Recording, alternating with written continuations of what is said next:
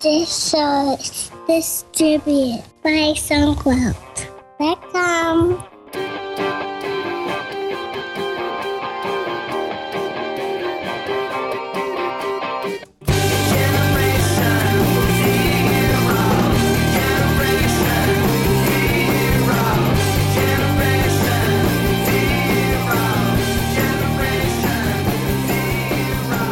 Welcome to episode 98 of TechZing, hosted by myself, Justin Vincent, and Jason Roberts. On today's show, our guest is Lance Jones. Lance leads the web design and optimization team for Intuit's global division. Hi, Lance. Welcome to the show. Hey, guys. Glad to be here. Thanks. So, Lance, the reason we were really excited to have you on the show is that you are a super guru when it comes to optimization and A/B and multivariate testing. And that's something that Justin and I have been talking a lot about on recent shows, and it seems to be, the more we learn about it, it seems to be a not necessarily a very simple thing to do, that there's a lot to it, and it's not just like, oh, I'm going to create a few pages and then just A/B test them and see which one's better, and then I'm kind of done. So I guess to start, what I'd like to hear about is, from your perspective, what is testing? What are all the different aspects of testing, and why do you do them? And the order that you do them in, because you just before the show you were mentioning that there was surveys involved, which is something that we haven't really discussed before. That would be interesting to hear about that as well. Yeah, so give us. What we need here is testing 101. You know, there's been a real proliferation of interest in testing over the last, say, 3 years. I think Offermatica was one of the first tools. Jonathan Mendez, if I'm not mistaken, was the creator of Offermatica, and that was one of the first popular A/B testing tools, A/B or multivariate testing tools.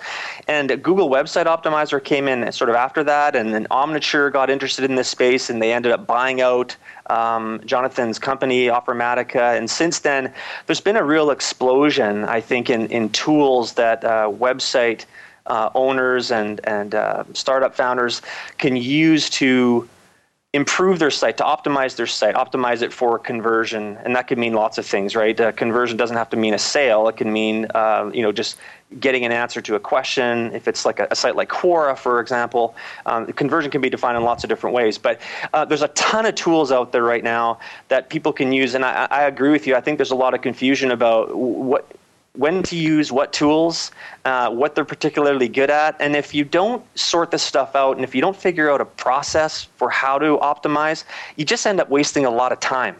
Because this stuff can really suck up a lot of time trying to figure this stuff out, and trying tools takes time. And so I was excited that you guys wanted to chat about that on today's show and get an understanding for how it all works. So, if you like, I can just run through quickly what the process I use at Intuit is. What is the process? I mean, that'd be very interesting. The first thing, after you've figured out what your goals are for the site, so what it is you want people to do, what are those conversion goals or those key performance indicators?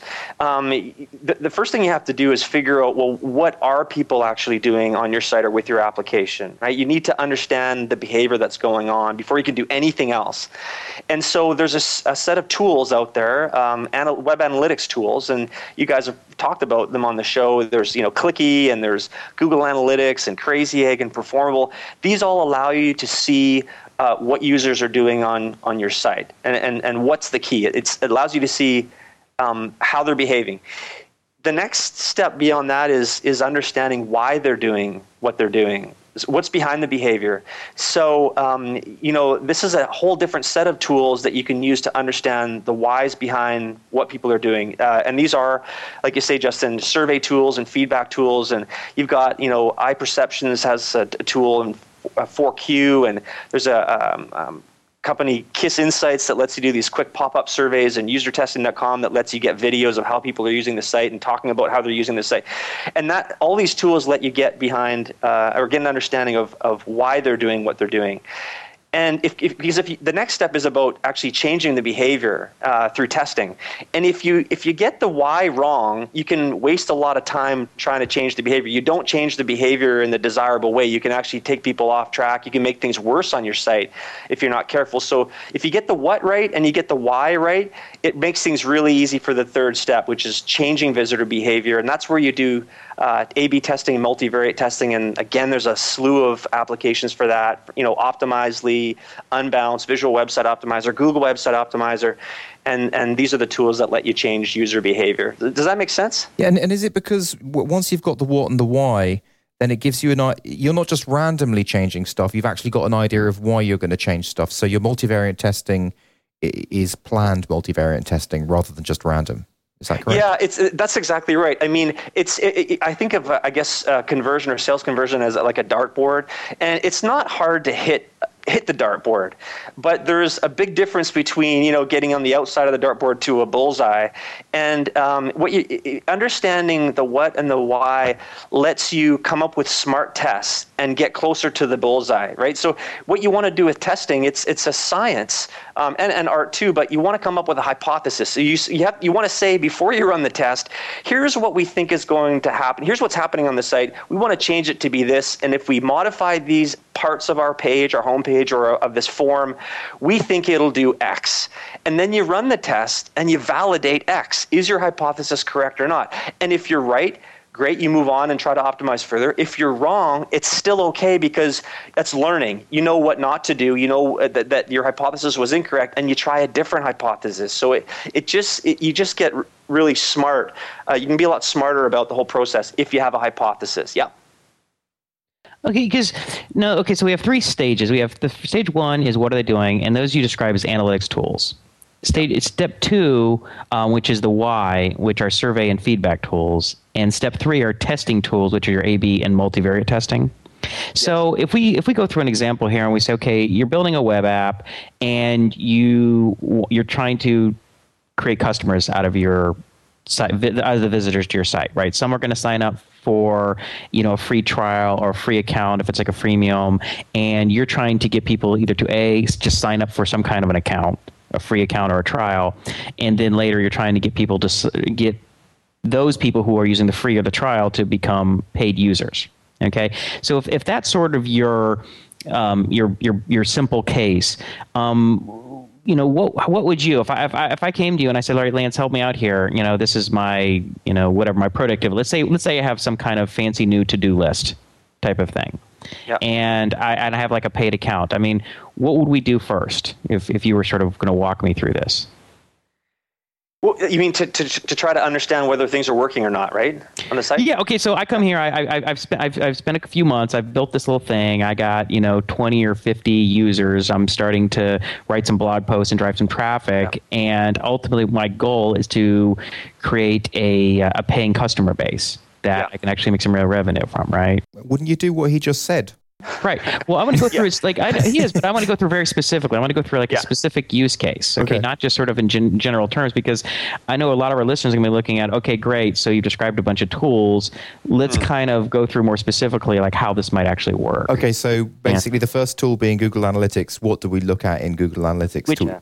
Yeah. Right. Because he said there's Google Analytics, Clicky, Crazy Egg, Mixpanel, and Performable are the 5 that he sort of mentioned. If we focused on Google Analytics, I mean, most people have used that, right? So what are you looking for in Google Analytics when you're looking at that site? Yeah, so you set up Google Analytics, you paste the JavaScript code on the site, and you put it somewhere where it's going to be on every page. So you put it in some kind of global file, your footer or your header, and so now you've got the page tagged, so you're able to see what people are doing from page to page. So the first thing to do probably is create a funnel. Even just draw it out on paper. So what does your sales funnel look like? Well, it's probably starts with the home page, not necessarily, but most likely with the home page. And then if you're trying to get people to watch a demo, you want to tag that page and see how many people are reading it, or if the main call to action on the home page of your application is some kind of sign up form, you want to make that your next step in the funnel. And then the subsequent page being the thank you page, or if it takes you into the application, you want to build this funnel of pages. What is the ideal path you want your visitors to take? And once you figure that out, you just go into Google Analytics and you actually, you create a funnel. You tell Google Analytics what those pages are that make up your funnel, and then Google Analytics will visualize, that funnel for you, and you can see the drop-off user drop-off between every step in your funnel. And so you want to watch that over time, and you want to get a sense for, well, you know, what's normal on your site. You might want to talk to other people who are or try to get information on the web for what's typical drop-off for something similar, some kind of similar application or e-commerce site to yours. Just get some kind of threshold, and then you want to try to, you know, pick a part in the funnel that you think isn't working as well as it should be. So it might be homepage to sign up form, right? And so just start there and try to understand, you know, look at your page. A lot of this has to do with taking the data and relating it to your page design. You want to look at the homepage and say, ask the question, what might be getting in the way of people going to the next step? And, you know, it might be a usability problem. Where they can't actually find your main call to action. That's not uncommon at all. It could also be your offer. What's your value proposition? Are people getting that? And if they're not, they're probably not clicking through. So you want to just understand your funnel, and you want to start with some point in your funnel that looks the crappiest, and try to figure out and come up with some reasons why they might not be clicking through. And then you want to use some of these survey and feedback tools to help you get at why aren't people moving through. So you can ask your site visitors, right? With a survey, you ask people, you know, what they came to the site to do or what they expected to find, and then you can ask them after their visit if they managed to accomplish their task or not, and why or why not. That's the nice thing about, you know. Does that make sense?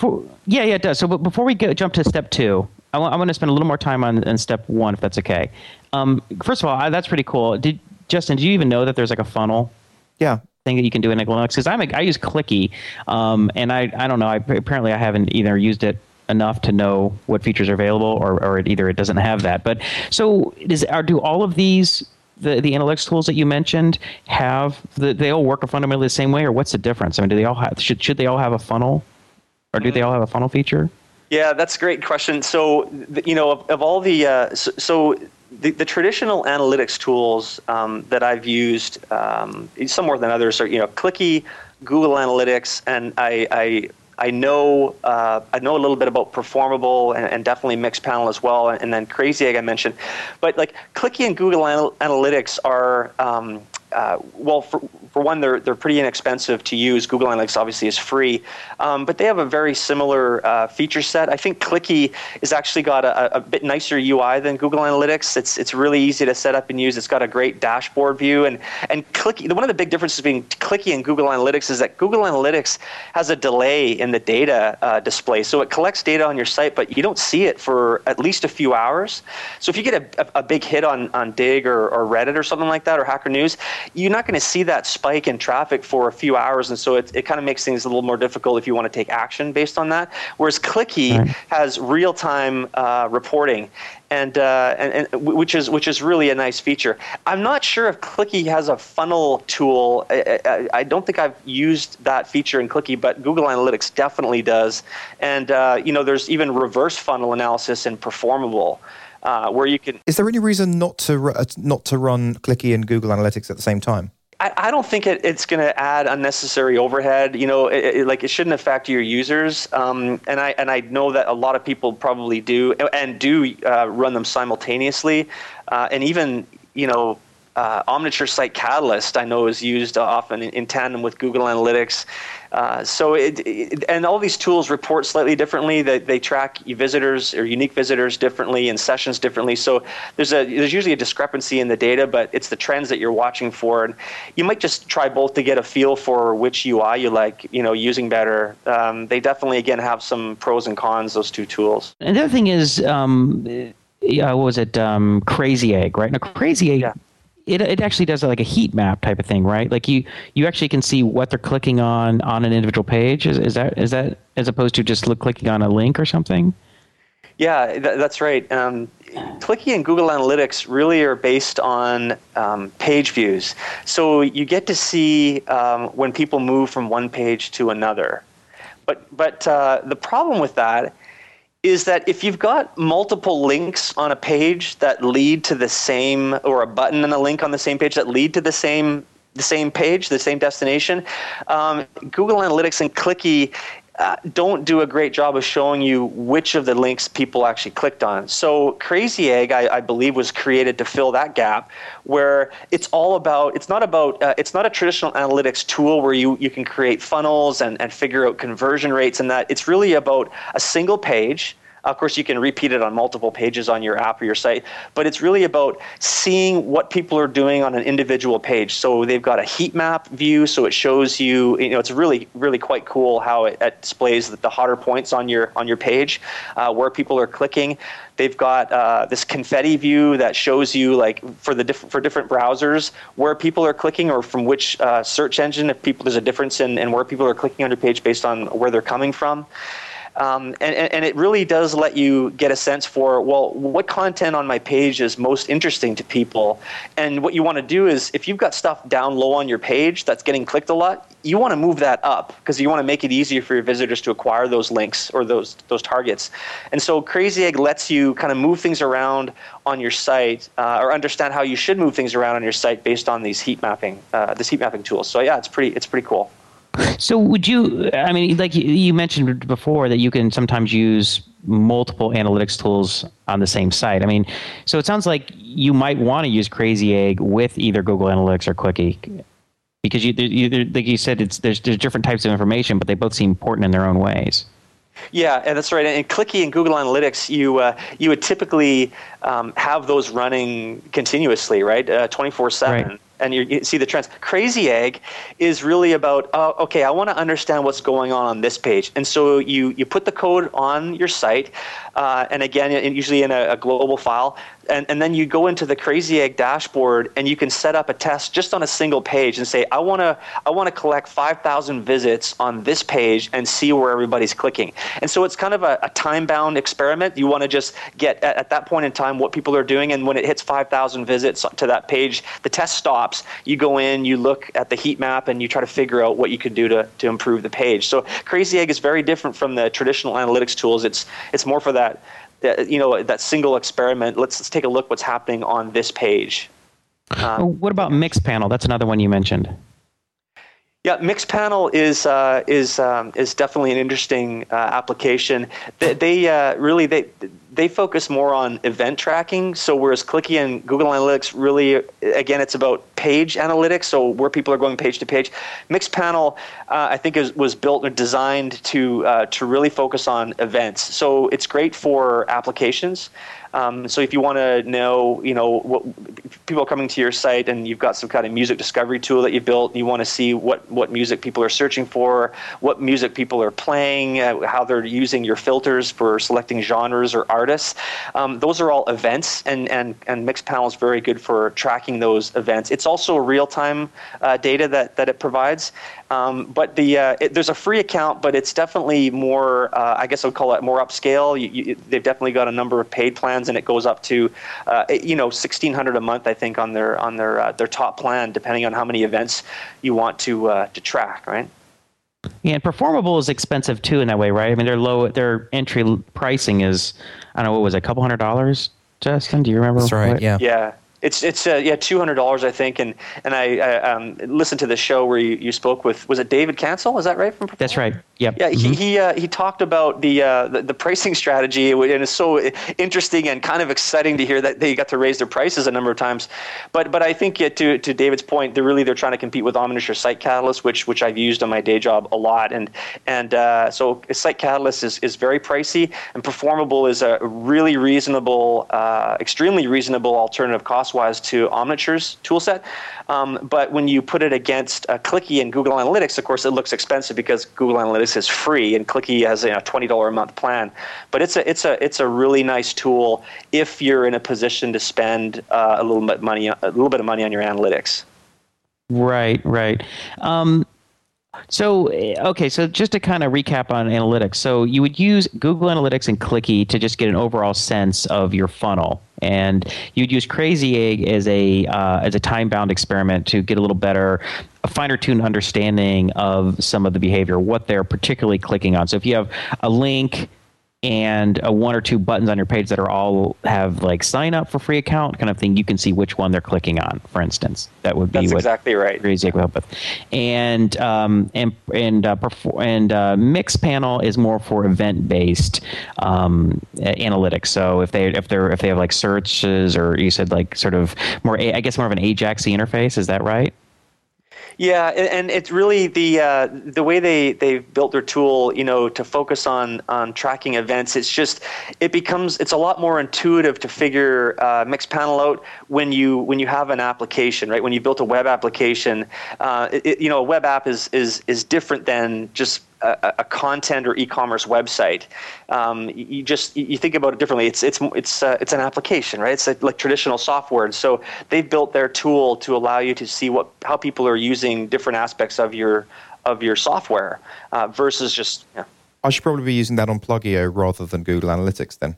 Plugio is my basically web-based Twitter client, but it's a lot like a desktop client. Absolutely. I think that, Justin, I would experiment. All of these tools have free trials, and I would experiment. I will always encourage people to experiment and see what works for you. I mean, Google Analytics is super flexible, but it's not the most engaging UI. And so if aesthetics are important to you, I don't think it's not gonna turn your crank.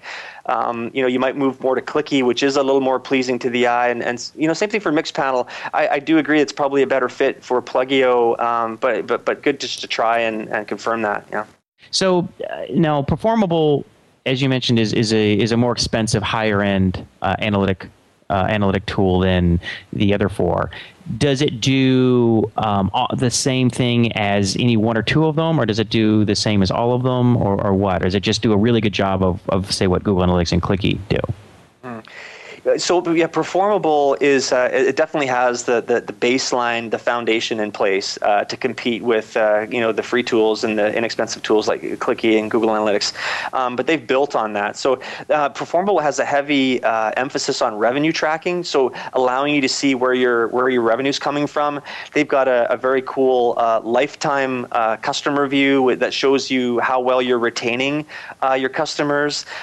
They have a content management tool even for creating and optimizing landing pages, and they've got reverse funnel analysis. So it's just it's a real premium tool. They've got some fantastic features, and if you're generating revenue from your web application or your startup, you probably want to move more upscale to something like a Performable. But Clicky and Google Analytics let you get into optimization if you don't have the budget for it. What do you use in Intuit?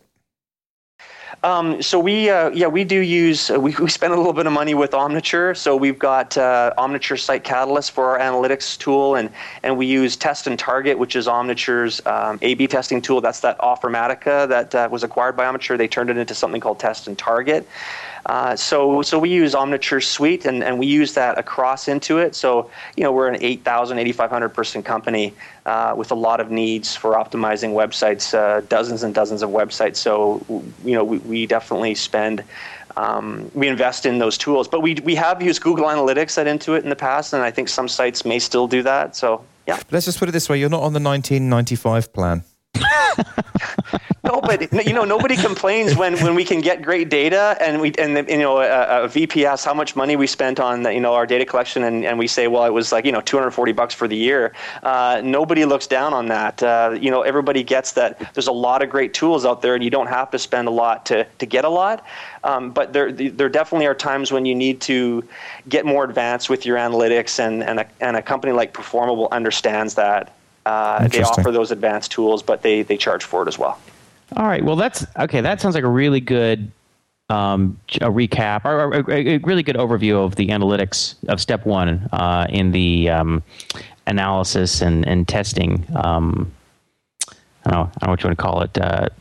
Or optimization process? Yeah, the optimization process, right? So step one is analytics. And step two, which is survey and feedback, you listed 5 tools: Feedback Army, 5secondtest.com, iPerceptions, 4Q, Kiss Insights, and UserTesting.com.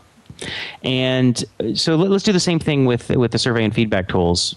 To give us a little more in-depth discussion about what we're doing in that stage and what the different tools do. Sure. Yeah. It's again. There's this explosion of tools in the last year or two. I think a lot of people have the idea that small companies and startups are willing to pay for good data, understand how they can make more sales with their site or their application. So you're seeing a lot of new stuff coming into play. But again, it's a matter of sorting through it all, and so. Some of the tools you mentioned, Jason, are pure survey tools, like iPerceptions 4Q and KISS Insights. iPerceptions 4Q is 4Q stands for 4 questions. Okay. So, and it's a free tool, and you can put it on your site. And when people get to your homepage, let's say, you're invited to participate in a really short 4-question survey. But the thing is, once you agree to do that, they let you know that you're not going to answer the questions until after you're done with the site, because they want to understand what you came to do, but they also want to understand whether or not you were successful. The only way you can get that information is if you ask somebody after they're done with your site. So it's kind of a cool method that they've got. So they invite you when you get there, but you answer the questions when you're done. And by doing that too, you get a more balanced set of feedback, because if you just ask people afterward, so as they exit the site, would you like to answer a few questions? You generally get more negative feedback, because the people who want to tell you about their experience are typically people, or they skews more to negative experiences. And so you get a lot more people kind of bitching about the experience. Whereas if you ask them up front, they don't know if they're going to have a good or bad experience. And when they opt into the survey, you get that balance. And when they finish up with your site, you get to hear from the people who didn't have a good experience. You get to hear from people who did. Right. No, this is a pop-up. It's not like it emails you or something. It just is a little light box or Lightbox. Pop-up. It's a slide out. Exactly. It's on entry to the site. You just plug the code into a page on your site, and absolutely, it's an intercept. You're intercepting people as they're coming into your site and getting their acceptance to participate in this quick. If Google Analytics is like the meat and potato of stage 1. Would 4Q be the meat and potato of stage 2? Yeah, I think so. There's a number of competitors to iPerceptions. There's 4C results, and there's also Opinion Lab, and those are I would call them more enterprise. They're definitely higher up the scale in terms of cost. iPerceptions 4Q was built out. A fellow who used to work at Intuit, Avinash Kaushik, who's like the guru of web analytics. He's got a fantastic blog called Occam's Razor, and Avinash helped iPerceptions build this little tool, and it really is very good. You just ask people what they came to the site to do, were they successful or not, and then why or why not. And with those few questions, you really get a good understanding of whether or not you're serving your website visitors very well. And you get to that why. Why are people not converting? Because you're just asking them outright why they're not converting. What was the name of that software? The iPerceptions 4Q? iPerceptions, okay. Yeah. Each time we say 4Q, I find it very difficult not to laugh, because it does sound like an insult. 4Q. So it's a funky little tool. I mean, it's not. This is one of the interesting tools. I mean, there's a company behind this. They employ, I think, a fair number of people. Their UI is not great, really. When you go to the site to sign up and install the tool, and the reporting engine is quirky. But I tell you, in my experience, we got some extremely good data out of this fun little survey. What's the domain for it? I think if you just go to iPerceptions.com. Now, did you say that that iPerceptions was started by the guy from Intuit? What was his name again? Avinash Kaushik. So iPerceptions partnered with Avinash because Avinash had just left Intuit, and I believe ventured out to be a Google Analytics consultant. He was like or evangelist, I should say, for Google Analytics. So really smart guy, and he helped iPerceptions design this small set of questions. And so that was his. He just gave a lot of input to their product. Did you work with him or for him when he was at Intuit? Yeah, I worked with him. He was, I was, on the Canadian and UK side of the business at Intuit, like I am today, and he was on the US team, and so we worked together, to try to figure out how to use analytics on our site. Yeah. Was he known then to be really, really good at what he did, or was it just that he came out and made a really, really good name for himself, and that a lot of people in your group over at Intuit knew the same kind of stuff? Well, we knew internally that he was a great teacher, and so what he did was I think obviously he knew it too, and he started his blog, and it started to grow like crazy, and so he really, he's got a huge following, and he's written 2 books on analytics, very nice, easy reads, but chock full of great information, and his blog is a fantastic resource for anyone that wants to understand how to optimize websites. Like, he focuses on surveys and analytics, of course. So just a wealth of knowledge, and he's had a lot of success. He's in high demand at conferences, so I'm kind of jealous, actually.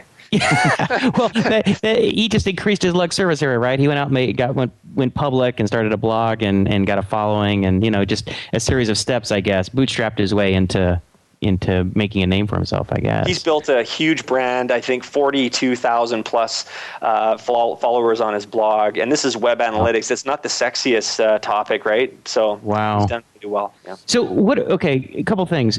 You said his blog is occamsrazor.com. He really has that domain? He really does, yeah. That is amazing. How did he get that domain? I can never remember how to spell that bloody thing. Occam is OCCAM. Yeah. As razor, yeah. That's so an good thing for the have you tried or did you mean on Google on the search engine, because I always misspell that. But right. It's a site to bookmark if you want to learn about analytics. And what are the 2 books that he wrote? Analytics an Hour a Day, and I can't remember the title of his second one. Okay, No. Analytics an Hour a Day, and I'm sure if you search for that on Amazon, it'll pop up, or go to occamsrazor.com. So Lance, you were speaking about iPerceptions 4Q and how that gives you a general sense of what's going on, but also I think you were also talking about finding out what was going on in a more targeted way, actually asking people more specific questions about the journey. How does that work, and what tools are good for that? Sure. So, iPerceptions 4Q, you can definitely get to that level with those questions. You can ask. So it's a free tool, so you can't customize all the questions, but you can customize the list of like user goals or user intent. So with the question that says, "What are you here to do?" You can actually say, I'm here to learn about X, or I'm here to buy your product. You can customize that list. But for really targeting, people on your site with a very specific question, there's a company called Kiss Insights. Keep it simple, stupid, I think, is the capital KISS. And what they allow you to do is install some code on the site. Again, you can put it throughout your site, and then you go into their dashboard. They have a free account, and I think their most expensive plan is like $30 a month, depending on how many questions you want to ask and how much data you want to collect. But you can choose your own questions. So people go to your get to a certain page in your site, or get to a certain page in your application. You can ask them a very specific question, and you can ask them an open-ended question like, what would help you decide to do this action, to sign up for an account. Or you can do true false questions, or you can do pick list questions where you give people checkboxes or radio buttons, a list to check. And when people come to the site and hit that page, they get this really nice, it's pretty elegant, it's really well designed slide out that comes up from the bottom right of your screen, and it slowly slides out, but not too slow that it's annoying. And then you see this one question, and it's hard not to notice it. And since it's one question, you get a pretty good take-up rate, right, on people answering your question. And so we found that that's a great way to, again, get very targeted information. So it's kind of like the equivalent of Crazy Egg on analytics. Kiss Insights is that way for the survey and feedback tools. You can just get really specific on one page and ask that pointed question that's going to help you optimize your funnel. Would you do that on page by page? So as they went to the home page, you popped up a question, and then they moved to the next page, you popped up a question, or would that be kind of overwhelming to them? I think it's you can actually do that, and I believe there's a way for you to limit, because I think cookies drives a lot of these tools, is behind what's behind a lot of these tools, and I think you can manage it such that each visitor to your site only sees one question, and it might be able to balance, your visitors against all those questions. But if I've got that wrong and you can't do that, then you just put one question up for a while, a couple days, and then put it on a different page, a different question, right? So iPerceptions for Q, those are those 4 questions are stock questions. Right. Except for the one question, which is, what did you come here to do? And you can give them a list of 5 things that you want to understand. Okay. People but you're right. Aside from that, it's all hard coded, or it's not customizable by. But the KISS is the specific questions. Now, there's a few others that you mentioned. Are they any different? User testing and feedback army and 5-second test. Yeah, the other tools are quite different. They're usertesting.com, I should mention, is kind of exciting as well, because they have this panel of people spread out across the U.S., Canada, and the UK, I believe, and you sign up for this, and you basically pay $39 per user or per response. And what you do is you give people, you start people out on a certain page. You can start them off on a search engine. You can start them off on your homepage or any page within your site. And you tell people what you want them to try to accomplish. So you give them a task. And then, and you can usually give them a couple of tasks, because you got about 15 minutes of their time, and then you can ask them a bunch of follow-up questions. And what they do is they send this invitation out to their user base and say, this client has this request. Are you interested? And if people say yes, they see your task, and they start up the app. The user testing has a little toolbar, and it actually records video of them interacting with your site or your web app, and audio. So usertesting.com coaches their panelists to talk aloud. So as they're going to the homepage, they're saying, well, I'm looking, it looks like your site does this. I'm going to click here and see where this goes, because this is the path that I would probably take. And they go to the next page and talk through that. And you get to see their behavior, and you get to hear what they have to say about their behavior. Sometimes they conflict. Sometimes they say, oh, this is pretty easy, but you can see them struggling. Their mouse, it tracks their mouse, so you can actually see how much they're moving their mouse around. And it's a lot of fun for $39, I think, to see somebody actually use your site. You're looking over their shoulder and listening in, and it's powerful. It sounds a lot like Microsoft's usability lab. Microsoft was, I think they were pretty well known for that. They would bring people in, and they'd almost behind one-way mirrors or whatever they call them. They would be watching people and analyzing them, or even videotaping them as they're trying to use the product to get a really good understanding of the usability issues. Yeah, exactly right. That's exactly right. And so, most software companies have a usability lab, and Intuit does as well, a number of labs. And you're right. It's the two-way mirror, and people. You have your business stakeholders behind the mirror, and they're watching a customer interact with your site or your application, and there's a moderator that asks questions and asks people to accomplish stuff on your site. And but the lab time and the moderator time. It's easy to clear $10,000 in terms of cost to run that kind of a test. So usertesting.com does it remotely. It's remote usability testing, and it's $39 per user. So if you want 5 users, which is usually enough to get a good sense for how people are using your site, that's $200, and I think it's $200 well spent to see them use it. Okay, well, let me ask you a question about that. Okay. Well, first of all, who are the people that you said they're panelists, that usertesting.com has their own panelists? Is that right? Yeah. Now, who are they? Are they people who work for user testing? It's people like you and me who are just basically contracting for on a job-by-job basis. So they're professional website testers in a sense. Well, I think usertesting.com tries not to cultivate professional testers, and the way that these companies do it is by not paying very much. So if you want to cultivate professional testers, you pay them a decent amount, but I think that the average user gets just a few bucks. And so I think they've used, PPC ads, and they might advertise on various portals. If you want to make, if you'd like to give your feedback on websites and earn a little bit of money, click here, and it takes you to their test, usertesting.com, and they could sign up as a panelist. So it's a pretty broad range of people. I think usertesting.com does skew more to people who kind of know the web, because when you hear them talking about checkout forms and that, there's some clues cues usually that people have gone through a lot of checkout forms before, and that's okay. But I think it's good to know ahead of time that you might be skewing more toward more experienced users than like novice users, right? Lance, just going back to the survey thing. There's two things that I wanted to finish up with the survey thing, Jason. Well, okay, just let me ask about user testing. One more thing about that before we move on. Is there a way to segment? So let's say that you have a particular demographic that your site is going after. Yeah. Do you have a way of specifying that demographic? I mean, let's say that you're going after, designers, for instance, right? Or you're going after business analysts or whatever.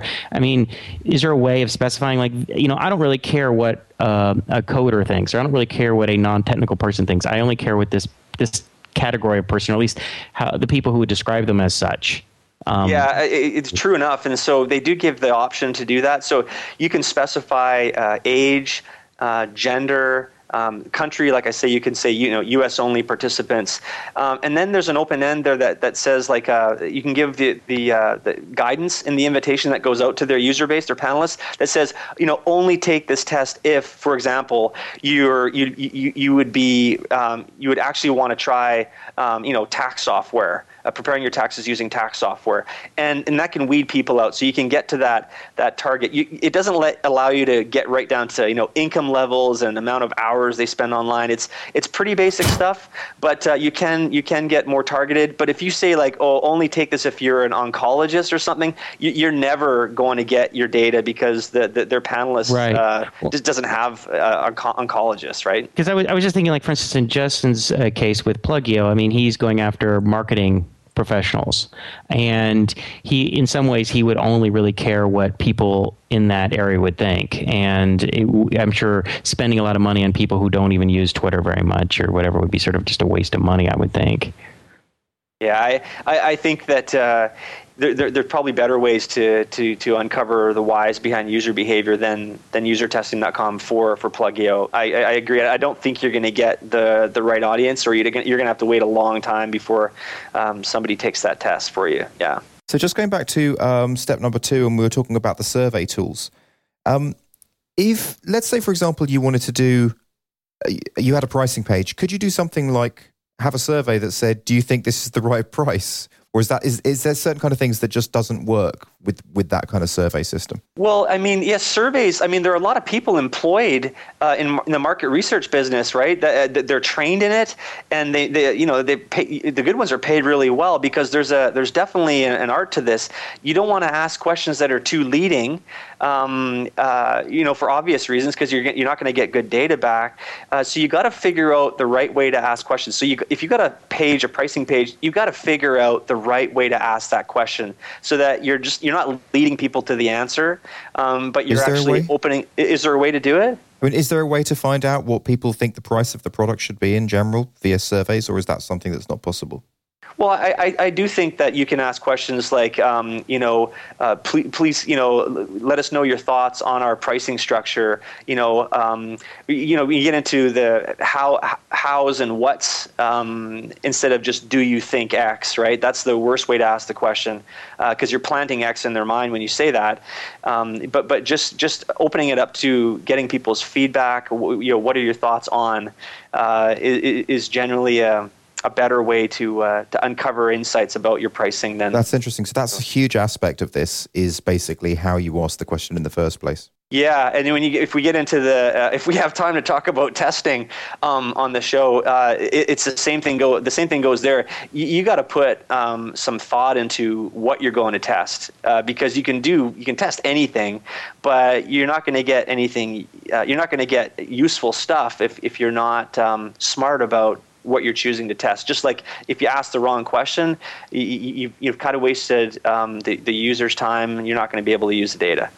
Yeah, I mean, that's one of the big aspects of the study of statistics, which is how to create surveys that are unbiased, and it's not at all a trivial thing. So yeah, you can get led down the wrong path completely, right? If you ask the wrong questions. Yeah, absolutely. So are the other tools, the Feedback Army and 5secondtest.com, which you listen? Do those do things different than the other tools?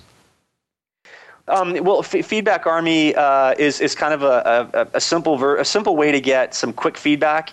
You can it's based on Amazon's Mechanical Turk service. You know you hire from this service to do really anything you want. I think. Yeah. Sure. Right, getting feedback, and so Feedback Army uses the Mechanical Turk service you can send out a question, a number of questions, say 3, 4, 5 questions about your site or application, and for $15 you get 10 responses back. Right, so it's a fast way to get some quick feedback. You ask people, you're not observing people doing anything on your site. You're just telling them the name of your site and asking a question like, where would you click if, or what do you think this site is about, or what's your first impressions of this site. So it really relies on people's opinion, which is okay if you're doing it early on in the design of your website or your web application, just to get that quick feedback. But beyond that, you wouldn't. It just doesn't have the same benefits as watching users use your site. So it's a quick hit, and it's really well priced. And the same thing for 5-second test. You can get users' first impressions of your homepage or a landing page. Like you can actually there's a karma system on 5secondtest.com, I believe, where you can take tests to earn tests. So if you're a website owner, you can give feedback on a number of other homepages, and then you have the right to put out your own test and get feedback on it. But basically, they flash you a page for 5 seconds, and then you are asked to talk about what you remember. The site, if you get the purpose of the site. And so again, it's a quick easy way to get some feedback. What would be the equivalent of performable? Because we said that Google Analytics is the low end and performable being the high end. Of course, there's Omniture, which is just out of most people's reach. Yeah. So what would be the equivalent of performable in this space, this kind of user survey space? iPerceptions has a paid, a full service solution. It's a platform for surveys. So that's one. And I mentioned 4C Results, FORSEE Results, is another option. That's really a paid solution that companies would look at. And same thing goes for Opinion Lab. And Opinion Lab, they're all, I guess you would say, the equivalent of performable on the survey side. So stage 3 in the testing and optimization process are the testing tools. And you listed 5, Google Website Optimizer, Optimizely, Sumo Optimize, Unbounce, and Visual Website Optimizer. And Justin, you've actually started using Visual Website Optimizer, so you have some familiarity with it. So why don't you just let's do this? Let's go through the same process on step 3. Just before we do that, I've forgotten why we do step 3 after step 2. Could we have a quick recap? For you, Justin, sure. Thanks. The whole process. How can you tell I'm Canadian? I think I should be saying process on your show, but it's about optimizing, and so the last step is about trying to change user behavior. But you can't try to change their behavior unless you know what they're doing and why they're doing it. Otherwise, right. It's a logical flow from step 1 to step 3. And right. once you're through the first 2 steps, which can take a little while, then you're ready to test. If you try to do it before step 1 and step 2, you're probably not going to get great results. It's really funny. I mean, of all the people we've spoken to, no one's mentioned the user survey and the trying to understand why people are doing what they do. And we've spoken to a few people about this stuff at this stage. Well, it just shows you very few people know everything, right? Everybody knows. Everybody has their little areas of expertise, but there's so many pieces to the puzzle. And of course, not all rules are like 100%, absolute. So I guess you can still build a profitable business without doing the step 2 thing here, right? But this is just helpful. Yeah, exactly. But if you're trying to get again to that bullseye on the dartboard, and because if not optimizing, you can still be successful, but you're probably leaving money on the table. So if you've got a data-driven team, it's not complicated to get this data and pull it together and run some good tests. So I've been part of at least a couple of 100 tests, and so it's just we've learned what works and what doesn't work as well. It's not that skipping step 2 gets you nowhere and you might as well forget about everything. It's not like that. It's more like if you want to have the best chance of success, you go through and collect your data and understand what's happening before you try to change it. That's all. Interesting. Yeah, that makes sense. Okay, so let's talk about the tools. Sure. So, well, Google Website Optimizer, obviously free, and it's really a capable tool. You can do A/B and multivariate tests. And I don't know, do you want me to just spend a second differentiating between those two? Because Absolutely. Sure, yeah. Okay. So, an A/B test I mean, the name is pretty apt. It's you take a page on your site, and that's A, and then you create a different version of that page, and you can change one thing, you can change 10 things, you can change the layout, all the copy, whatever. You can change whatever you want, and that's version B. And what you're doing is you're using one of these tools to channel traffic some into version A, some into version B. You typically do 50-50, and the tool randomly assigns people to either version A or version B, and then you simply pick a conversion goal, like, how many people are buying from this site who saw version A versus version B, or how many people were just clicking through to the next page on version A versus version B, and then you pick the best of the two pages and you run with that and you optimize on that. Multivariate tests are a little more complicated, but they're really powerful. What you're doing is you're taking a page, let's say a home page, and you're saying, okay, let's identify a section of this page. Let's say the headline, and let's identify a second section. Maybe it's the image or a screenshot of your app. And what you're doing, you're saying, okay, let's take those two parts of your homepage, and you're going to run different variations of your headline. So let's say you've got 3 different headlines you're going to test, and you've got 3 different screenshots.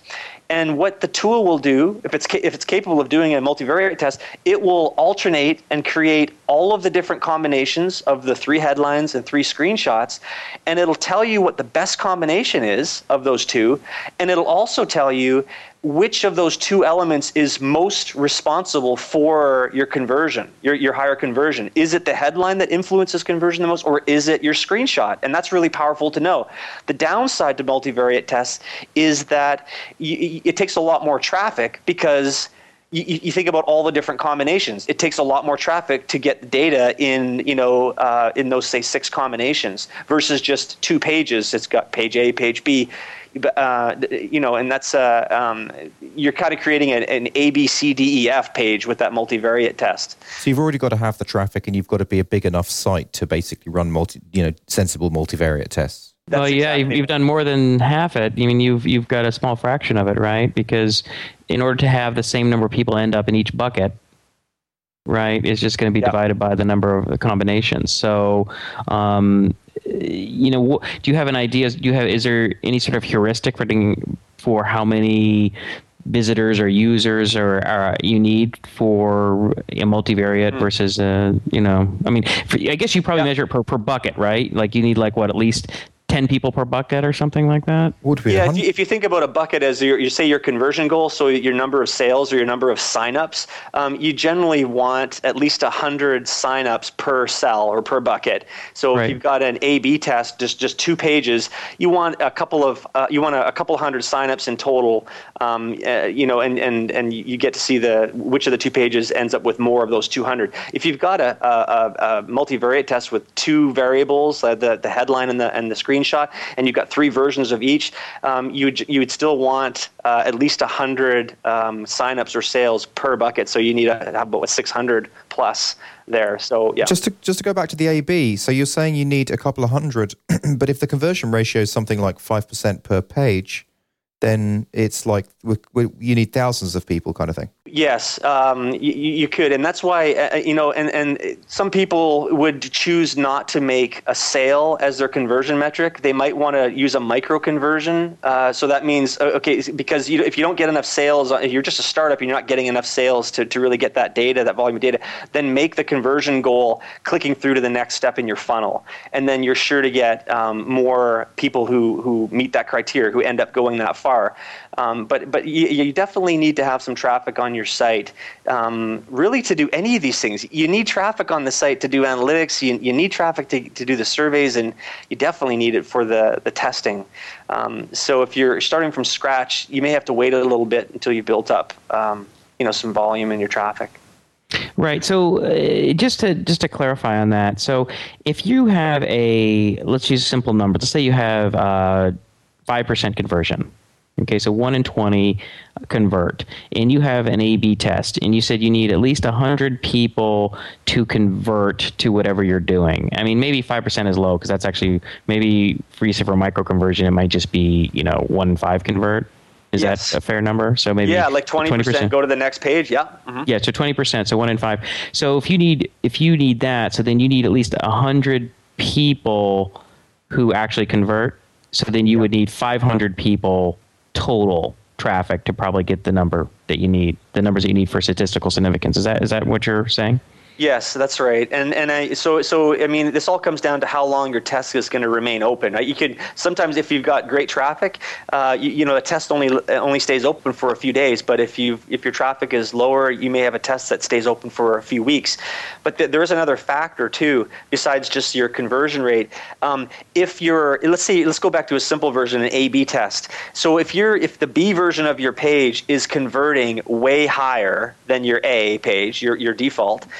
So your A page is converting at 20%, and you create this unbelievable homepage that converts at double that rate. Obviously, you're going to fill up that conversion bucket quicker, and your test is going to end sooner. So there's a number of things that determine how long your test is going to take to run, and Google.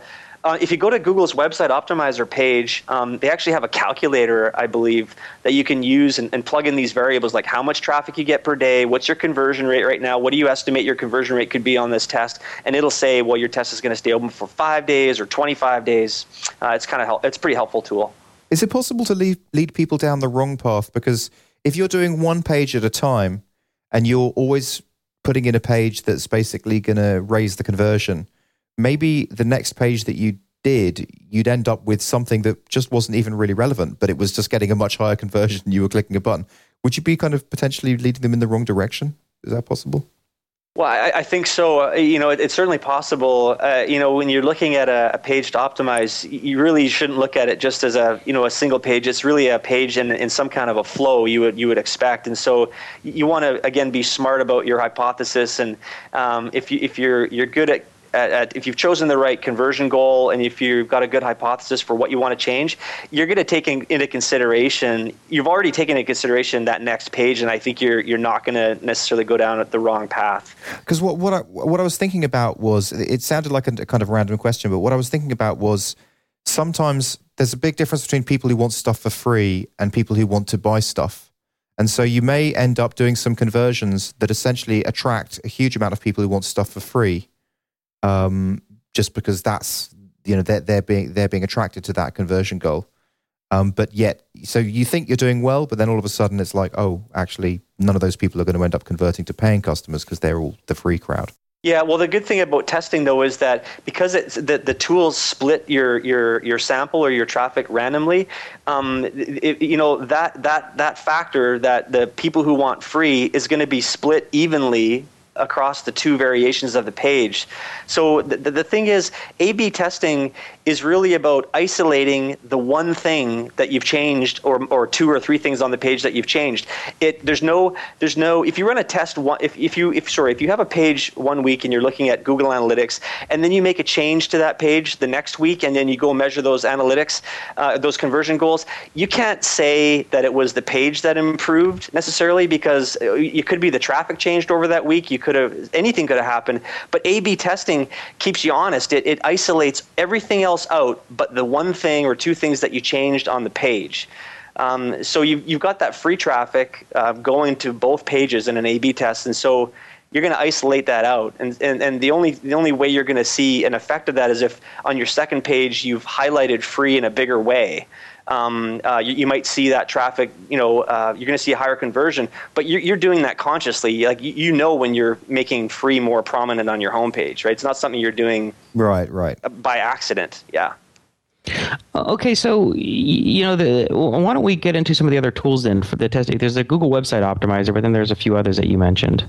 he listed. So Google Website Optimizer is powerful. It's solid. It's tested. They spend a lot of time making sure that its performance is good. It's really flexible, but the flexibility comes at a cost, and that's the time spent implementing the tool. Because there are a lot of there's a lot of functionality you can use with Google Website Optimizer, but it involves a lot of JavaScript workarounds. So you got to plug a lot of code into your site to get it all working.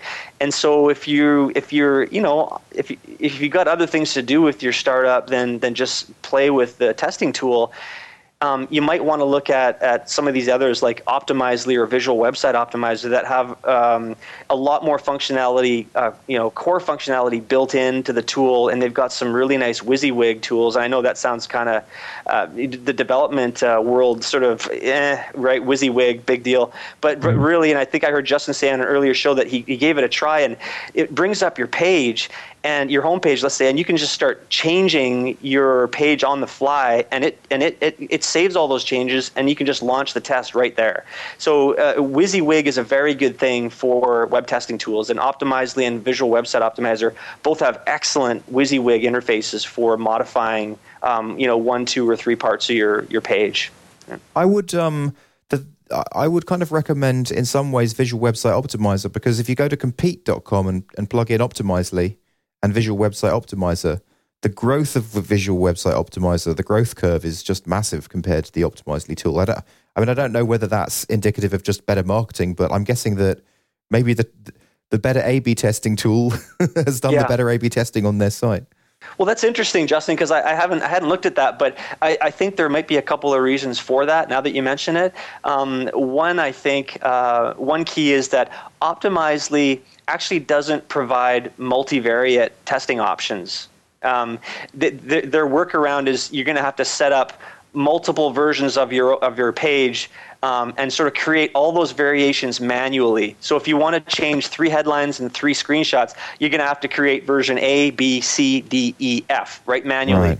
But Visual Website Optimizer as a built-in multivariate tool, and so you just go and you quickly change the 3 headlines, and then you go and give it 3 screenshots, and it builds all the combinations and tracks all that stuff. So it's more powerful for multivariate testing, Visual Website Optimizer, and also I think that Paras Chopra is his name. He's the co-founder of Visual Website Optimizer. He's out there blogging a lot. He's kind of like Avinash Kaushik in the testing world. He's everywhere on Quora, and he writes a great blog. And he actually supports customers very well. So when you have a problem with Visual Website Optimizer, Paras typically responds, and he's super helpful. So I have a feeling those things are feeding into that traffic difference. Interesting. Cool. And then you said there's a Sumo Optimize and Unbounce are two other tools. Do they do anything differently than Optimizely and Visual Website Optimizer?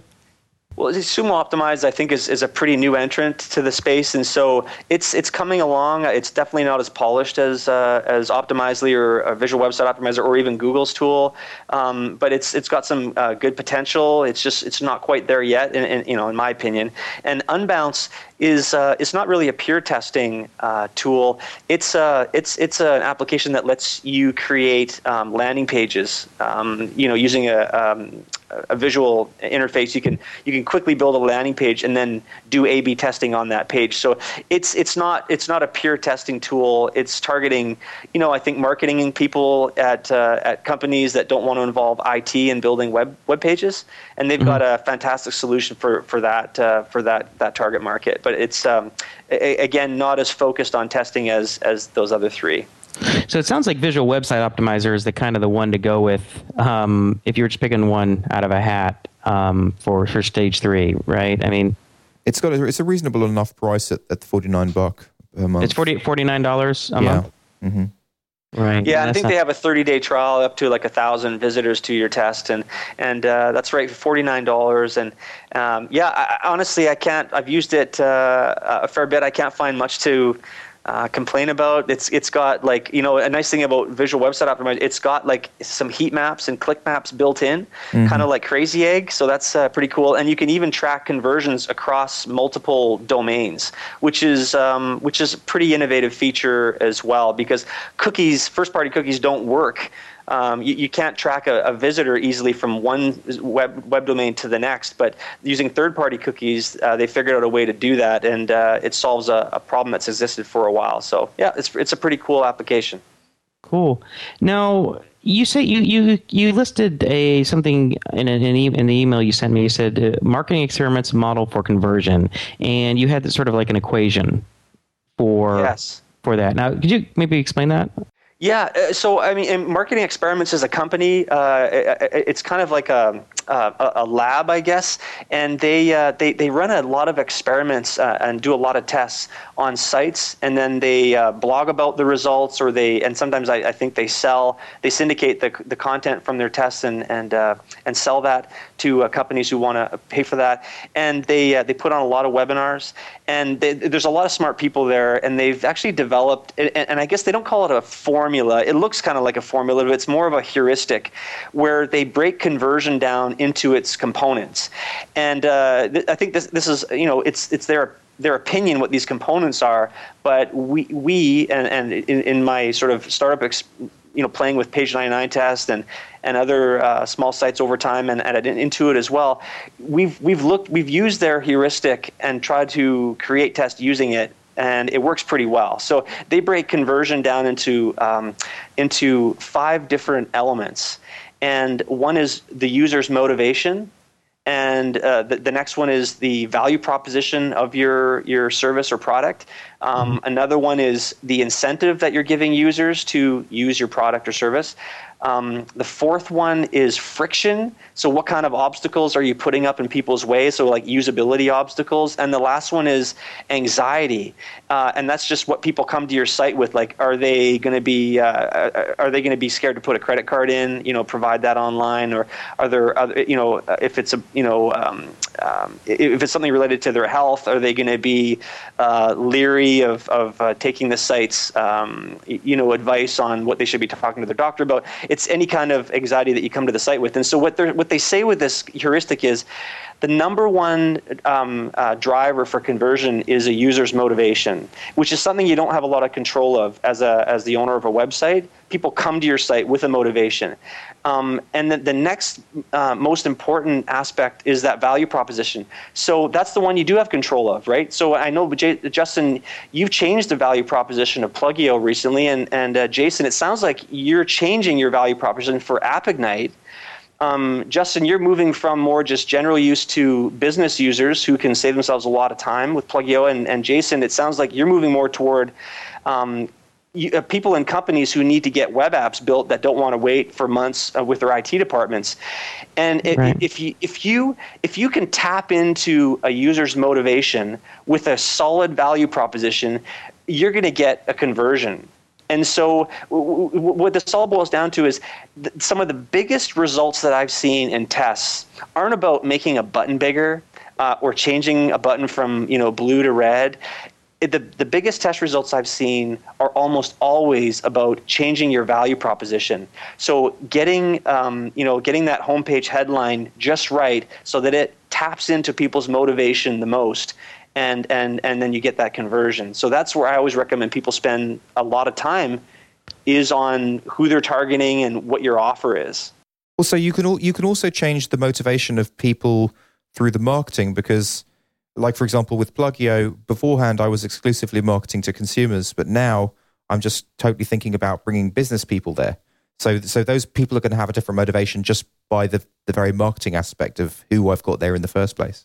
Yeah, but you're tapping into a motivation that exists for a certain audience, a certain segment of your traffic, and you're just kind of like, you're unlocking that with your key, right? Your value proposition is the key, and you're unlocking and tapping into that motivation. But it's kind of like the sports store or the athletic shoe store doesn't motivate people to take up a sport. People are motivated by I'm gaining weight, my friends and family are noticing or commenting on this, or I've got spare time and I got to get out. I want to get outdoors. That's a motivation kind of that comes from within. And then when they're going past the shoe store, if they see a sale or something, or if they see a wall of shoes that's, a lot of people are looking at these shoes, or they've seen it on TV, the value proposition of that shoe store taps into that motivation that's already there, and then you're likely to get a conversion. Interesting. Yeah, I mean, it's not that you're changing people's motivation, Justin. You're just finding the people who have the motivation, right? That's an intrinsic value. But you can't adjust it, as Lance mentioned, is the value proposition, and it's kind of interesting. It's what Jason Fried of 37 Signals is always talking about, is how important the copy is on their site, because people spend a lot of time talking about 37 Signals design and simplicity, and he doesn't seem to care much about that. He's like, that's not as big a deal as the copy. Is really using as few words to get as much information across and as simply as possible. Yeah, copy sells. So, okay. The other three parts to the model are incentive, friction, and anxiety. So maybe talk a little about those and how those play in. Okay, yeah. So once you want to understand motivation, why people might be coming to your site. It's not something you can easily change, so you don't have to focus much on that. Understanding it, yes, because you want to use your value proposition to tap into that existing motivation to make a sale or get a sign up or whatever. You can also use incentives to get people to take action. So there are some things you can do. I mean, you can if your regular price of your product is X, and you can knock that in half and actually incent people and show people that there's a limited time offer and they can save X, if they sign up. Incentives are pretty straightforward. They've been around for a long time. You can actually get people to take action by incenting them to do that. But a lot of times it's not good for your bottom line. Incentives typically are a cost. So there are some other things you can do with your website or web application to try to get conversion up as well, and that's reduce friction. So this really is about usability. And so if you learn that there's something that's getting in people's way as they move through your sales, your funnel of pages, if there's something that, through a survey, people are saying, well, I couldn't find, how to get here, that's a usability obstacle. That's friction. And you want to spend some time finding out what those obstacles are and just removing them. And by removing the obstacles, your conversion is going to go up. Right. So it sounds a lot like what Luke Wroblewski talked about, which was the progressive sign-up forms. And I guess Twitter, I think I remember reading something about how Twitter used a progressive sign-up. So if you have somebody come in and before they can even use your site, they have to fill out a big form, right? That's like your worst case scenario. And the best case is you allow people to do as much as possible with the least amount of obstacle, least amount of the fewest number of fields and forms to fill out. And then you maybe, if there's other information you need, you can get that later in the process, right? And so that's like an example of reducing friction. Yeah, exactly. I mean, so you're actually leading people into your application without them even really knowing it. And the worst you can do is put this major obstacle up, like we need your first name, last name, and phone number, favorite color, first pet, last 5 addresses. That's all friction. So guess what? If you removed all of those requests for their personal information, it's almost certain that your conversion rate's gonna go up. Now you might not be able to get rid of them all because you actually can use some of that. And it actually might help that user application, some of that information, right? But you want to eliminate as much of that friction as possible, and the progressive sign up is or gradual engagement that Luke talks about absolutely works.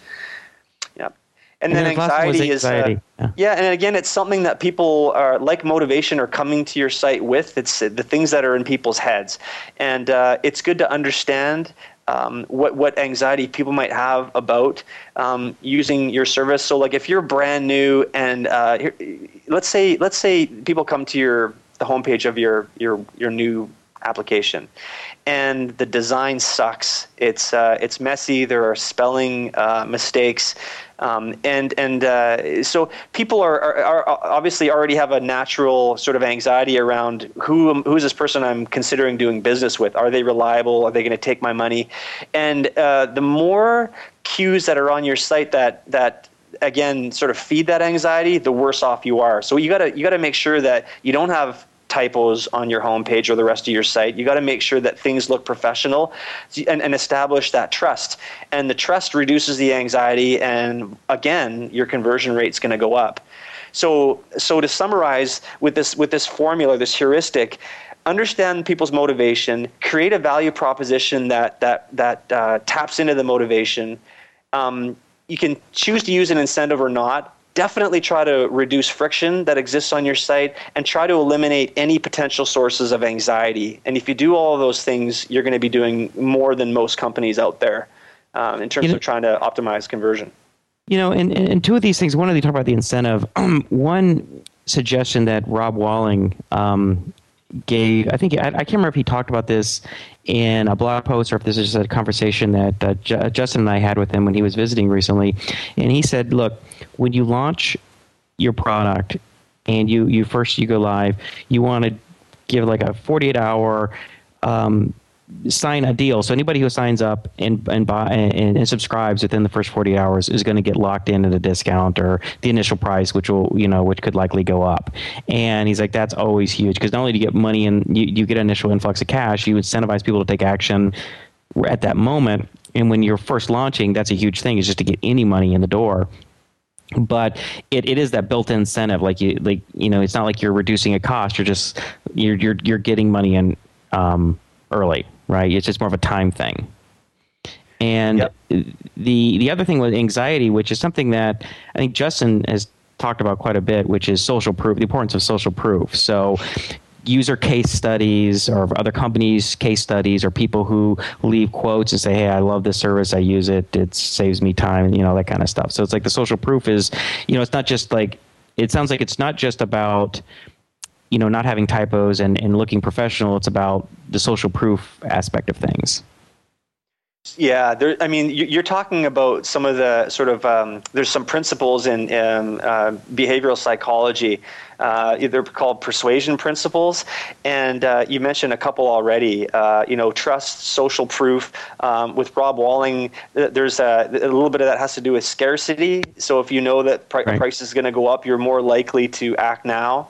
And there's other things like reciprocity. If somebody does something for you, you're indebted to them, and you're going to turn around and do something for them. And there's authority. Looking to experts to kind of lead us down the right path. And you can use all of those principles to convert more visitors. But that's kind of a whole other discussion about persuasion principles, but you can do some really cool things, and there are some kind of tricks you can use in that area. You can do there's a dark art to it. There's sort of a dark sort of black hat and white hat versions of persuasion principles, but powerful stuff. From the discussions that we've had, I mean, there is an overwhelming number of things that you can do and variations that you can do and tools that you can use and strategies you can take. And for typical bootstrappers who are also building the software and doing everything else, if you could kind of break down to the core things that they should do, that everyone should do, what would they be? Yeah, so I hear you. Bootstrappers are doing everything, right? Yeah, you're designing, you're building, you should be talking to customers, you're trying to market, and there's a lot to do. This conversion optimization I think is really important, because once you improve your site, your conversion rate, it stays, right? So it's like compound interest. So if you improve it with a good A/B test, you sort of lock that in, and then you're working with a new baseline for conversion, and then you try to improve that and you lock that in. So it's like the gift that keeps on giving. If you take your conversion from 2% to 4%, that 4% should stay around if you're not doing anything to hurt it, and you just keep building. So it's to me so critical to spend some time on this. Now you can spend too much time on it and take away from product development, which isn't a good idea. So I would say start with your homepage.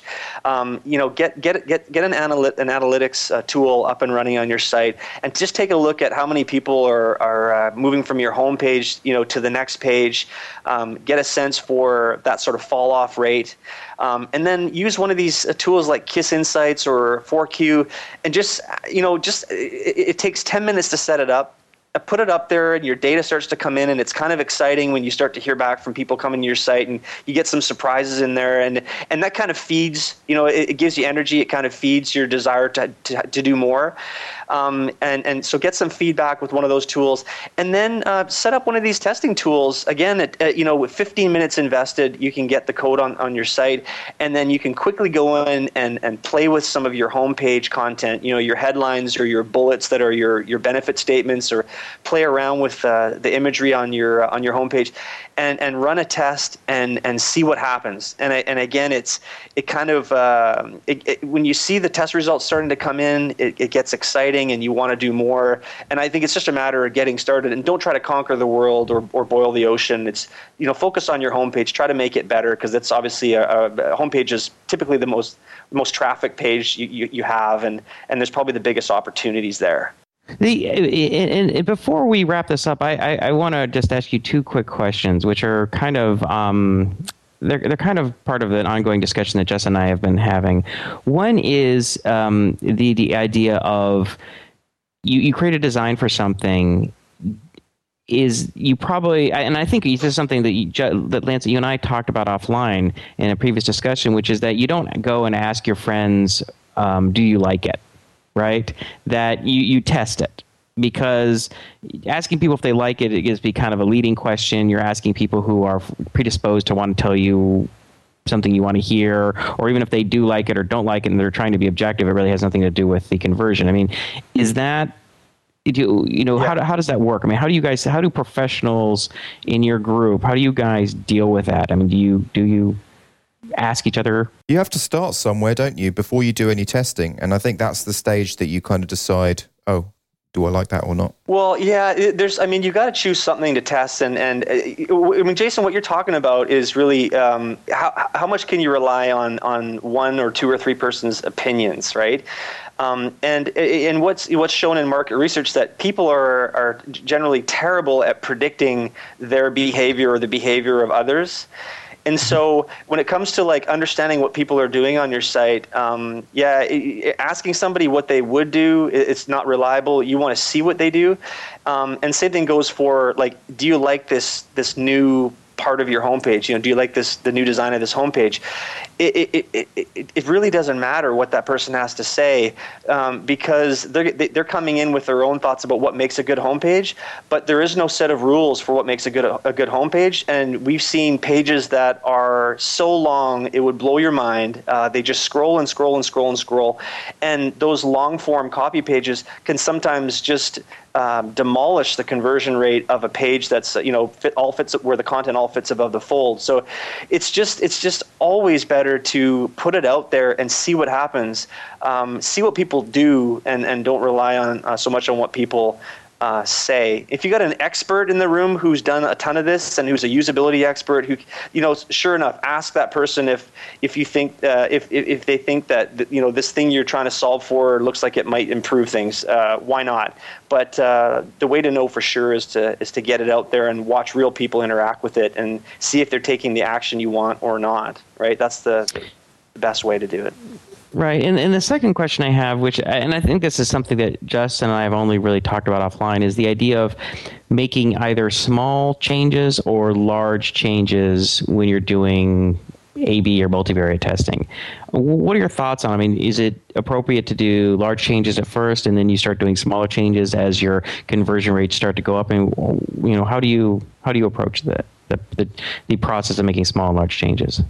Yeah, that is a tough one, because sometimes you'll take your existing homepage and you'll run a test and you'll get a great result. Let's say you get a 25% lift in your conversion rate from the homepage, and you did some, we call it a radical redesign, where you really threw everything out the window and started from scratch, and you created this awesome new design, and it converts a lot better. So there's a tendency once that happens to just say, well, that's it. That's our best homepage. And then you start to iterate on that and play with some smaller aspects of it. Maybe you'll run a multivariate test to figure out, if you can tweak this or that, if you get a bit more lift. But I don't think that's necessarily the best way to do it. It's great to take that conversion and try to lock it in. But you don't want to just start to iterate and only do that on that page, because the chances of you getting the best possible design on that first test is the probability is really low, right? So I always recommend to the teams that I'm working with at Intuit, let's not forget about doing another radical redesign. Let's change it up. Have we learned anything new over the last 6 months that could inform a new test design? Let's throw it all out again and try it all over and see what we get. And because it's so often that these big redesigns are where you get really good lift. And so if you do it once and then stop doing it, you're leaving money on the table. How many would you start with as a new kind of bootstrapper for the very first time when you're doing your homepage? You mean how many different test versions would you do? Yeah, how many different kind of total makeovers would you do for example, with Plugio, I've just got one version of the homepage, and I've done one big change, but should I have done like 3 totally different designs for this new homepage, or what do you think? Depending on how complex your homepage is, I mean, the design, the layout of the page could make a difference. But typically, if it's a pretty straightforward, like you see so many, homepages are getting much simpler now. You see a screenshot, you see a headline, you see some bullets, and you see a call to action. I don't know that you necessarily need to play with the layout really as much. I would play with the copy. So, if I were you, Justin, and you've tapped into this, this group of people who are business users, I would probably, do an ABC test or a multivariate test on your homepage where you're just tweaking your headline, where you say Plugio is X, right? And play with that copy and do 5 different versions of that headline, and see which one converts the best, and just and take that learning and again lock that in and go from there. I wouldn't actually play with a redesign on something like Plugio. I don't think you're going to get the lift you're looking for, and redesigns and doing visual layouts and alterations takes time. And if you're not a designer, you might have to go get one. But copy, you can write new copy and you can try some things, and you're just going to be up and running much quicker if you focus on that main headline on your site and try out a few different versions. Interesting. Well, yeah. Well, this has been a information-packed show. Yeah, totally. Yeah, so I have a feeling this is the kind of show people are going to need to listen to more than once, especially if they're really trying to take advantage of a lot of these techniques and these tools. But I know I'm going to listen to it more than once. Yeah, this is really really useful. And actually, you know what, Lance? I almost think you should do a series of screencasts on this topic and then using some of these tools. I think that would be kind of a valuable thing to people, that you could actually sell screencasts. Yeah, I know. I've heard you mention screencasts a little bit on the last few shows, Jason. I'm curious about it. I haven't really thought about it. It's something that if that's something that would resonate with people, then yeah, I'm all for it. It sounds very interesting. I don't know is there an expert on screencasts out there that you guys know of? In fact, there's a guy I met, Mike Hartle. I had lunch with him a couple weeks ago. Justin and I met him at that Ruby meetup a few weeks ago. Justin, remember? Right, yeah. Yeah, and he's done very well with doing a screencast on, it's like on Rails. He wrote a book on Ruby on Rails, and he also wrote, there's a screencast that goes along with it.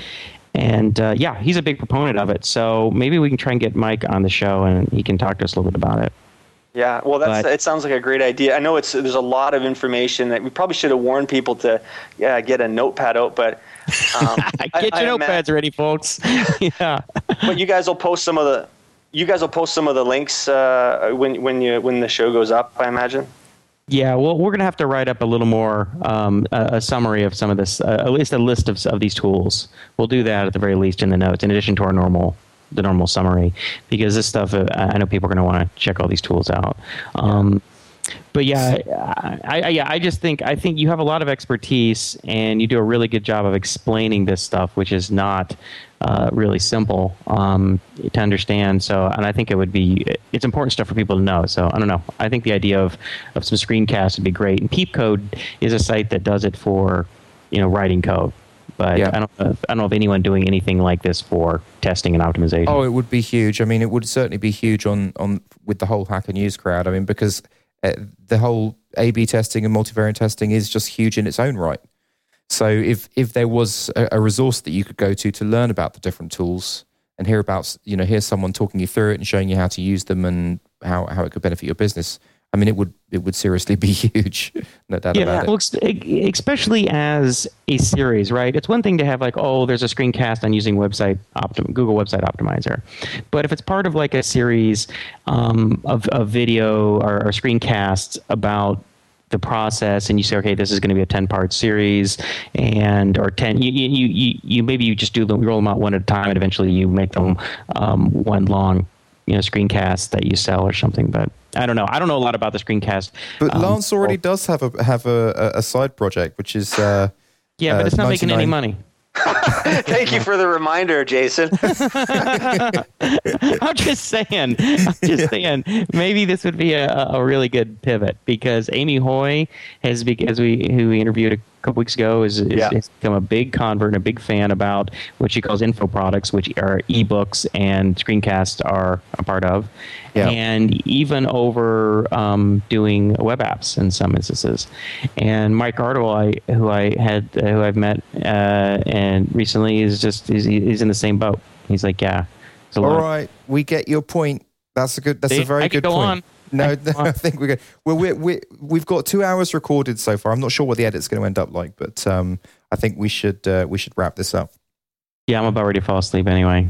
Oh, nice. I'm so tired. No, I'm just tired. I'm excited and tired at the same time. Okay. But Lance, thank you so much for coming to the show and sharing all this information and expertise with us. It's been really interesting. Awesome. Helpful. Yeah, it's been a blast talking with you guys, and I'm looking forward to listening to upcoming shows for sure. Awesome. Great. All right. That's a wrap. We're out.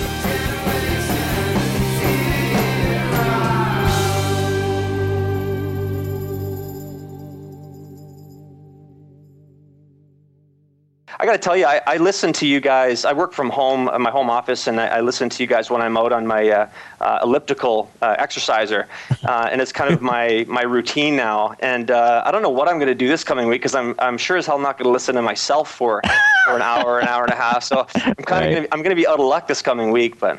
Well, that's really funny you should say that, because that's the only show that Jason can listen to 2 or 3 times is the shows where it's just him.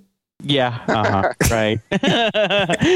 So, a couple of things. The first is one thing I wanted to say. We're talking about our numbers. Our goal. We started having goals for growing the podcast, and I think it was around the end of June. We talked to Dvorak, John C. Dvorak, who had him on as a guest, and after that podcast, we decided that we were going to try and hit 500 downloads of a discussion show within a week's time. And exactly 3 months later, at the end of September, which was the initial goal, we hit 500. And I was like, I wonder if we can do that again. Because at that point we were at 250, so we're going to try and double it. And I at that time I said, I wonder if we can double it again. Let's see if we can get 1,000 by the end of the year. And we were creeping up, getting towards like 750, 800. And I told Justin a couple weeks ago, I was like, I don't think we're going to make it. Well, as it turns out, we just this past episode wasn't even up 5 days, and it's up over like 1,050 after 5 days or something. So Jason, did you invite Lance on the show to tell him how great TechZing was? I did. That's exactly why. So, Justin, it's been a great show, Justin. Is there another purpose to Lance being on the show? I just wanted to announce that we hit the 1,000 mark. That was a big goal for the show. Yeah, yes. End of the year, it was a big goal, 1,000 mark. Yeah, so congratulations, guys. Thanks. And so now we just got to double it a few more times, and then we might be on the radar. So tell us a little bit about 99. What's it called? 99 Tests, is it? Page 99 Test? Yeah, page99test.com. Yeah, it's really just. Joanna is an agented writer. She's working with an agent out in New York on her first young adult fiction novel. And so she's been busy in the evenings. She and I are both very busy with our day jobs. We both work from our home offices. And in the evening, she's writing this book. And so I told her one morning in July, I said, I'm really bored and I'm getting sick and tired of just kind of waiting around all evening for you to finish writing your book. I need something to work on. So we just brainstormed some ideas, and she said, well, she's been doing this thing in bookstores for years, all through her grad school in creative writing, and where she goes to a bookstore and she'll just flip to page 99 in a book to see how well the page or how much the page grabs her. Just as a quick first impressions test, something like don't judge a book by its cover, but go to page 99, read some of the content, and get a feel for it. And so she said, why don't we just do a website that based on that behavior? It's this principle, actually first quoted in the 1930s by this author, Maddox Ford, and about opening the book to page 99 and the quality will be revealed to you. And so we just wanted to build this little startup as a hobby, let writers get some exposure and get some feedback from real readers on the web about the quality of the writing. And that's how it started, and it just took us about 8 weeks to get the site up, and we've been rolling with it ever since. There's no revenue. It's free. It's a free site, and we have some plans to roll out some additional features and maybe make it a little more commercial than it is right now. But it's been a fun ride so far. So was this sort of an experiment or just a sort of a fun project or a learning project for you? It wasn't. You didn't build it with the goal of turning it into a business. Is that right?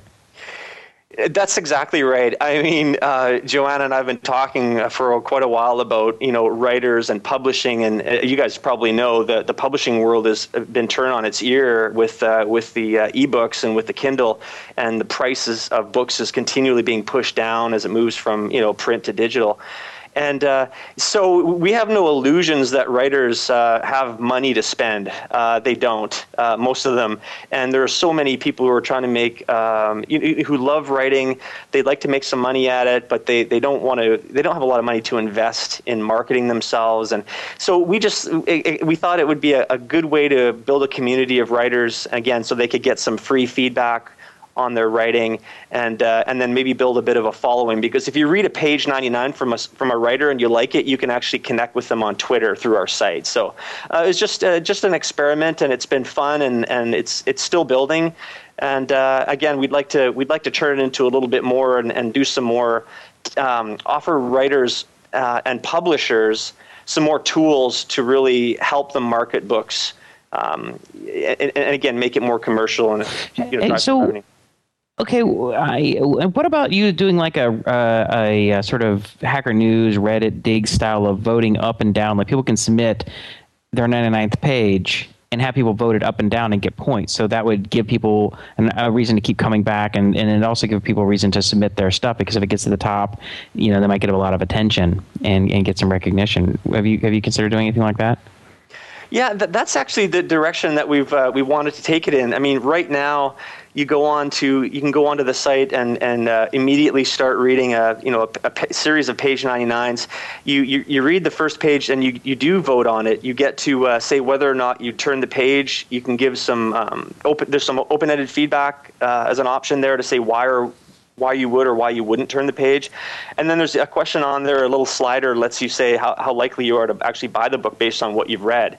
And so that all goes into, it gets tallied, and then when you click submit, you get to see how you voted, obviously, and how everybody else who's read that page has voted across, and you get to read all of the open-ended comments, etc. But the thing we haven't built yet is a way to kind of highlight those top pages, the top rated pages. We're just not there yet. We haven't built that out, and we really do want to go there so we can start to highlight the best, right? That's the goal, and the writers will get excited about that. Yeah. And you yourself are writing the code, because I think you mentioned that you know just enough PHP to be dangerous.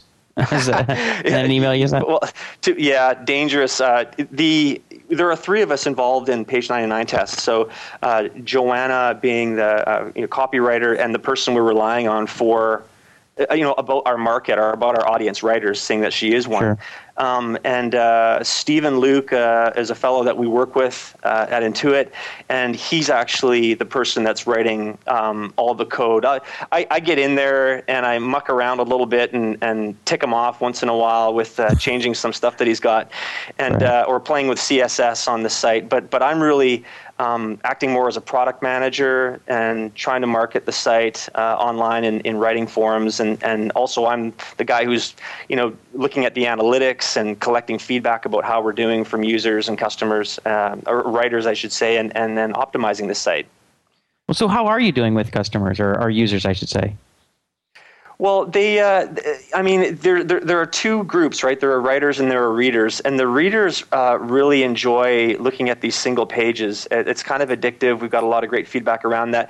The one thing that they would like to do is be able to get back to one of the pages that they read and see how it's doing over time. And that's that piece that, that's on our feature list that we haven't added yet. So we really do need to do that to I guess, round out their satisfaction level with the site. For the writers, we have a lot of very passionate writers who are using this site, and they're taking the feedback and they're uploading revisions, because you can just upload a revision to an existing page and then get more feedback. But I think the one sticking point for some writers is that they can't send their friends or their family or their peers to their page 99, and we designed it that way because we wanted them to get unbiased feedback. And if you go and invite everybody who follows you on Twitter or everybody on your Facebook account to your page 99, we don't think you're going to get unbiased feedback. We think it's going to be quite biased, and so we make it blind. When you go to the site, you have no idea, as a reader, you have no idea who wrote this page that you're reading, right? And it's not until you submit your feedback, and then on the next page you get to see the author's name, the title of the book, if it's published or not, and where you can buy it on Amazon.com. And that's kind of a gap we're trying to bridge. How do we please the writers around being able to promote their page 99 without taking away our core, the core part of the site, which is unbiased, very honest feedback? Well, that's something that essentially you're kind of making the decision to police that, but it's something that people can police for themselves if you just, when a writer signs up to the site, you just tell them, look, if you do it this way, then you're not going to actually get any good feedback, so don't send it to your family or whatever, But fair enough, yeah. I mean, do you know what I'm saying? So it could be potentially a self-policing thing rather than. And that's enforcing. Yeah, you're right. You're right, Justin. And that's that may very well be the way we go as we get more feedback like that. I mean, writers, especially for self-published writers, right? And writers who are going to publish an ebook. There's so many people doing this. It's very tough to differentiate yourself or your book from the hundreds or thousands of titles that get self-published and e-published. And so they really do want to find a way to build a following of readers and to differentiate themselves on Amazon. And this might be a way to do it. So I hear you. I think it's a good idea that maybe we should move to self-policing. Yeah. Okay, I've got an idea for you. You could do that. By the way, Lance, this is our unsolicited advice segment of the show. Right. I was waiting for that. Hey, as long as you guys promise not to try to analyze me personally and uncover my issues, because I listened to that show and that just wouldn't work. We wouldn't have enough time to get into that with me. So. No, we just analyze each other. Okay. What about this idea, right? Okay. So make it completely open, set it up for the writers. The writers can send it to their family. Now you've got it's page 99. But if you pay $1, you can get page 100. And if you pay $2, you can get page 101. So you pay $1 for every new page. And then that money, money talks and bullshit walks, basically. So then you'll find out. And you can also make a little bit of money through the site that way. Wait, who's paying what? People who are reading it. They're going to pay $1 to see the next page. If they're really taken by it. $1 for a whole other page? Yeah, $1 for a page. Or I don't know, something. Okay. Maybe you fill up a wallet and they have to, they pay 10 cents for the next page or something like that. But just some kind of monetary thing. Hey, I'm with you. Credits or something like that. Absolutely. We were thinking of doing a chapter 1 test as well, where a writer could upload for a nominal fee, upload an entire chapter and get feedback. And we're still toying with that idea. But that there's a big difference between one page and one chapter. Some chapters are 25 pages, and readers like that they can flip through these things in a genre that they follow. Like if they like fantasy or science fiction, they can just keep plugging through these page 99s. But a whole chapter requires a lot more of an investment of time. And so, and we're not sure about that. We're going to talk to more people and find out. But that's actually, that's not a bad idea. Or just something that makes it hard to see the second page. So basically, you start on page 99, and if you want to read more, you've got to do something difficult, like fill out a difficult form, or just something that proves that you are interested enough to make that extra effort. You know what? It's funny you say that, because I can't remember who I was talking to just the other day, and I used to check IDs at the gym when I was in college. And when people would come to the gym, they'd have to show their ID, right? And otherwise they couldn't get in, just to show that they were a student at the college. And if people forgot their ID, they'd be like, oh man, I'm here. I got an intramural, volleyball game, and I forgot my ID. And I'm like, all right, what's your ID? Right? And they'd be like, well, your ID number. And they'd be like, oh, and sometimes they wouldn't remember. And I'd be like, all right, well, how about, all right, just do 10 push-ups. And they'd look at me like, are you serious? And I'd end up saying, nah, it's fine, go ahead.